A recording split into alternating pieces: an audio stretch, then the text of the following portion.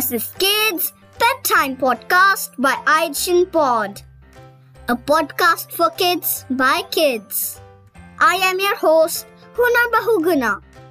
On this podcast, we take requests from kids to read their favorite stories, work out some riddles and puzzles, learn about what's happening around the world, or answer all that baffles you. We would love to hear the requests and questions in your voices.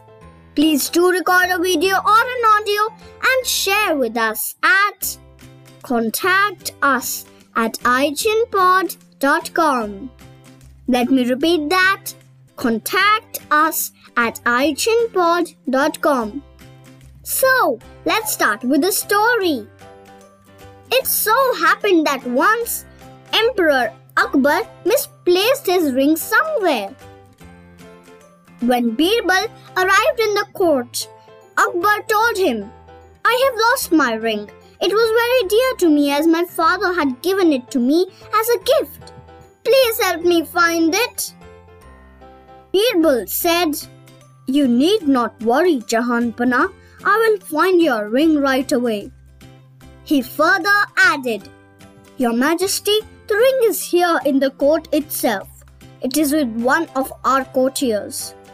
The courtier who has a straw in his beard has your ring."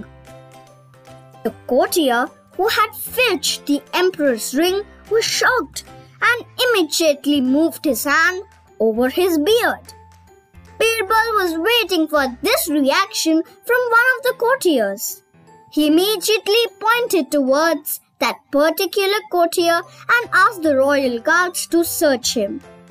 The guards frisked the courtier and found the emperor's ring lying in the pocket of his achkan.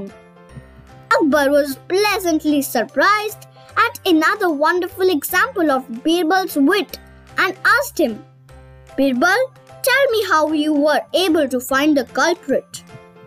Birbal then told the emperor, "Your Majesty, I just shot an arrow in the dark. As they rightly say that a guilty person is always scared. The real culprit revealed himself by moving his hand over his beard." The end. Before the word of the day, let me ask you a question. Do you think that Birbal was witty? Was he clever or knowledgeable? I do think he was. What about you?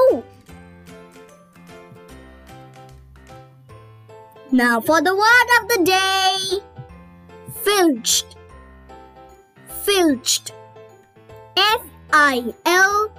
Filched. Filched. It means steal or rob, take away or snatch. Do remember to use the word filched while you are speaking and pen it down in your diary too. That's it for today, guys. See you again in the next episode. Again, if you have any requests or questions, scary, silly or otherwise, please do send them across at contactus@ichinpod.com. Let me repeat that slowly for you. Contact us at ichinpod.com. We love to hear the requests and questions in your voices. Please do record a video or an audio and share. Good night and sweet dreams.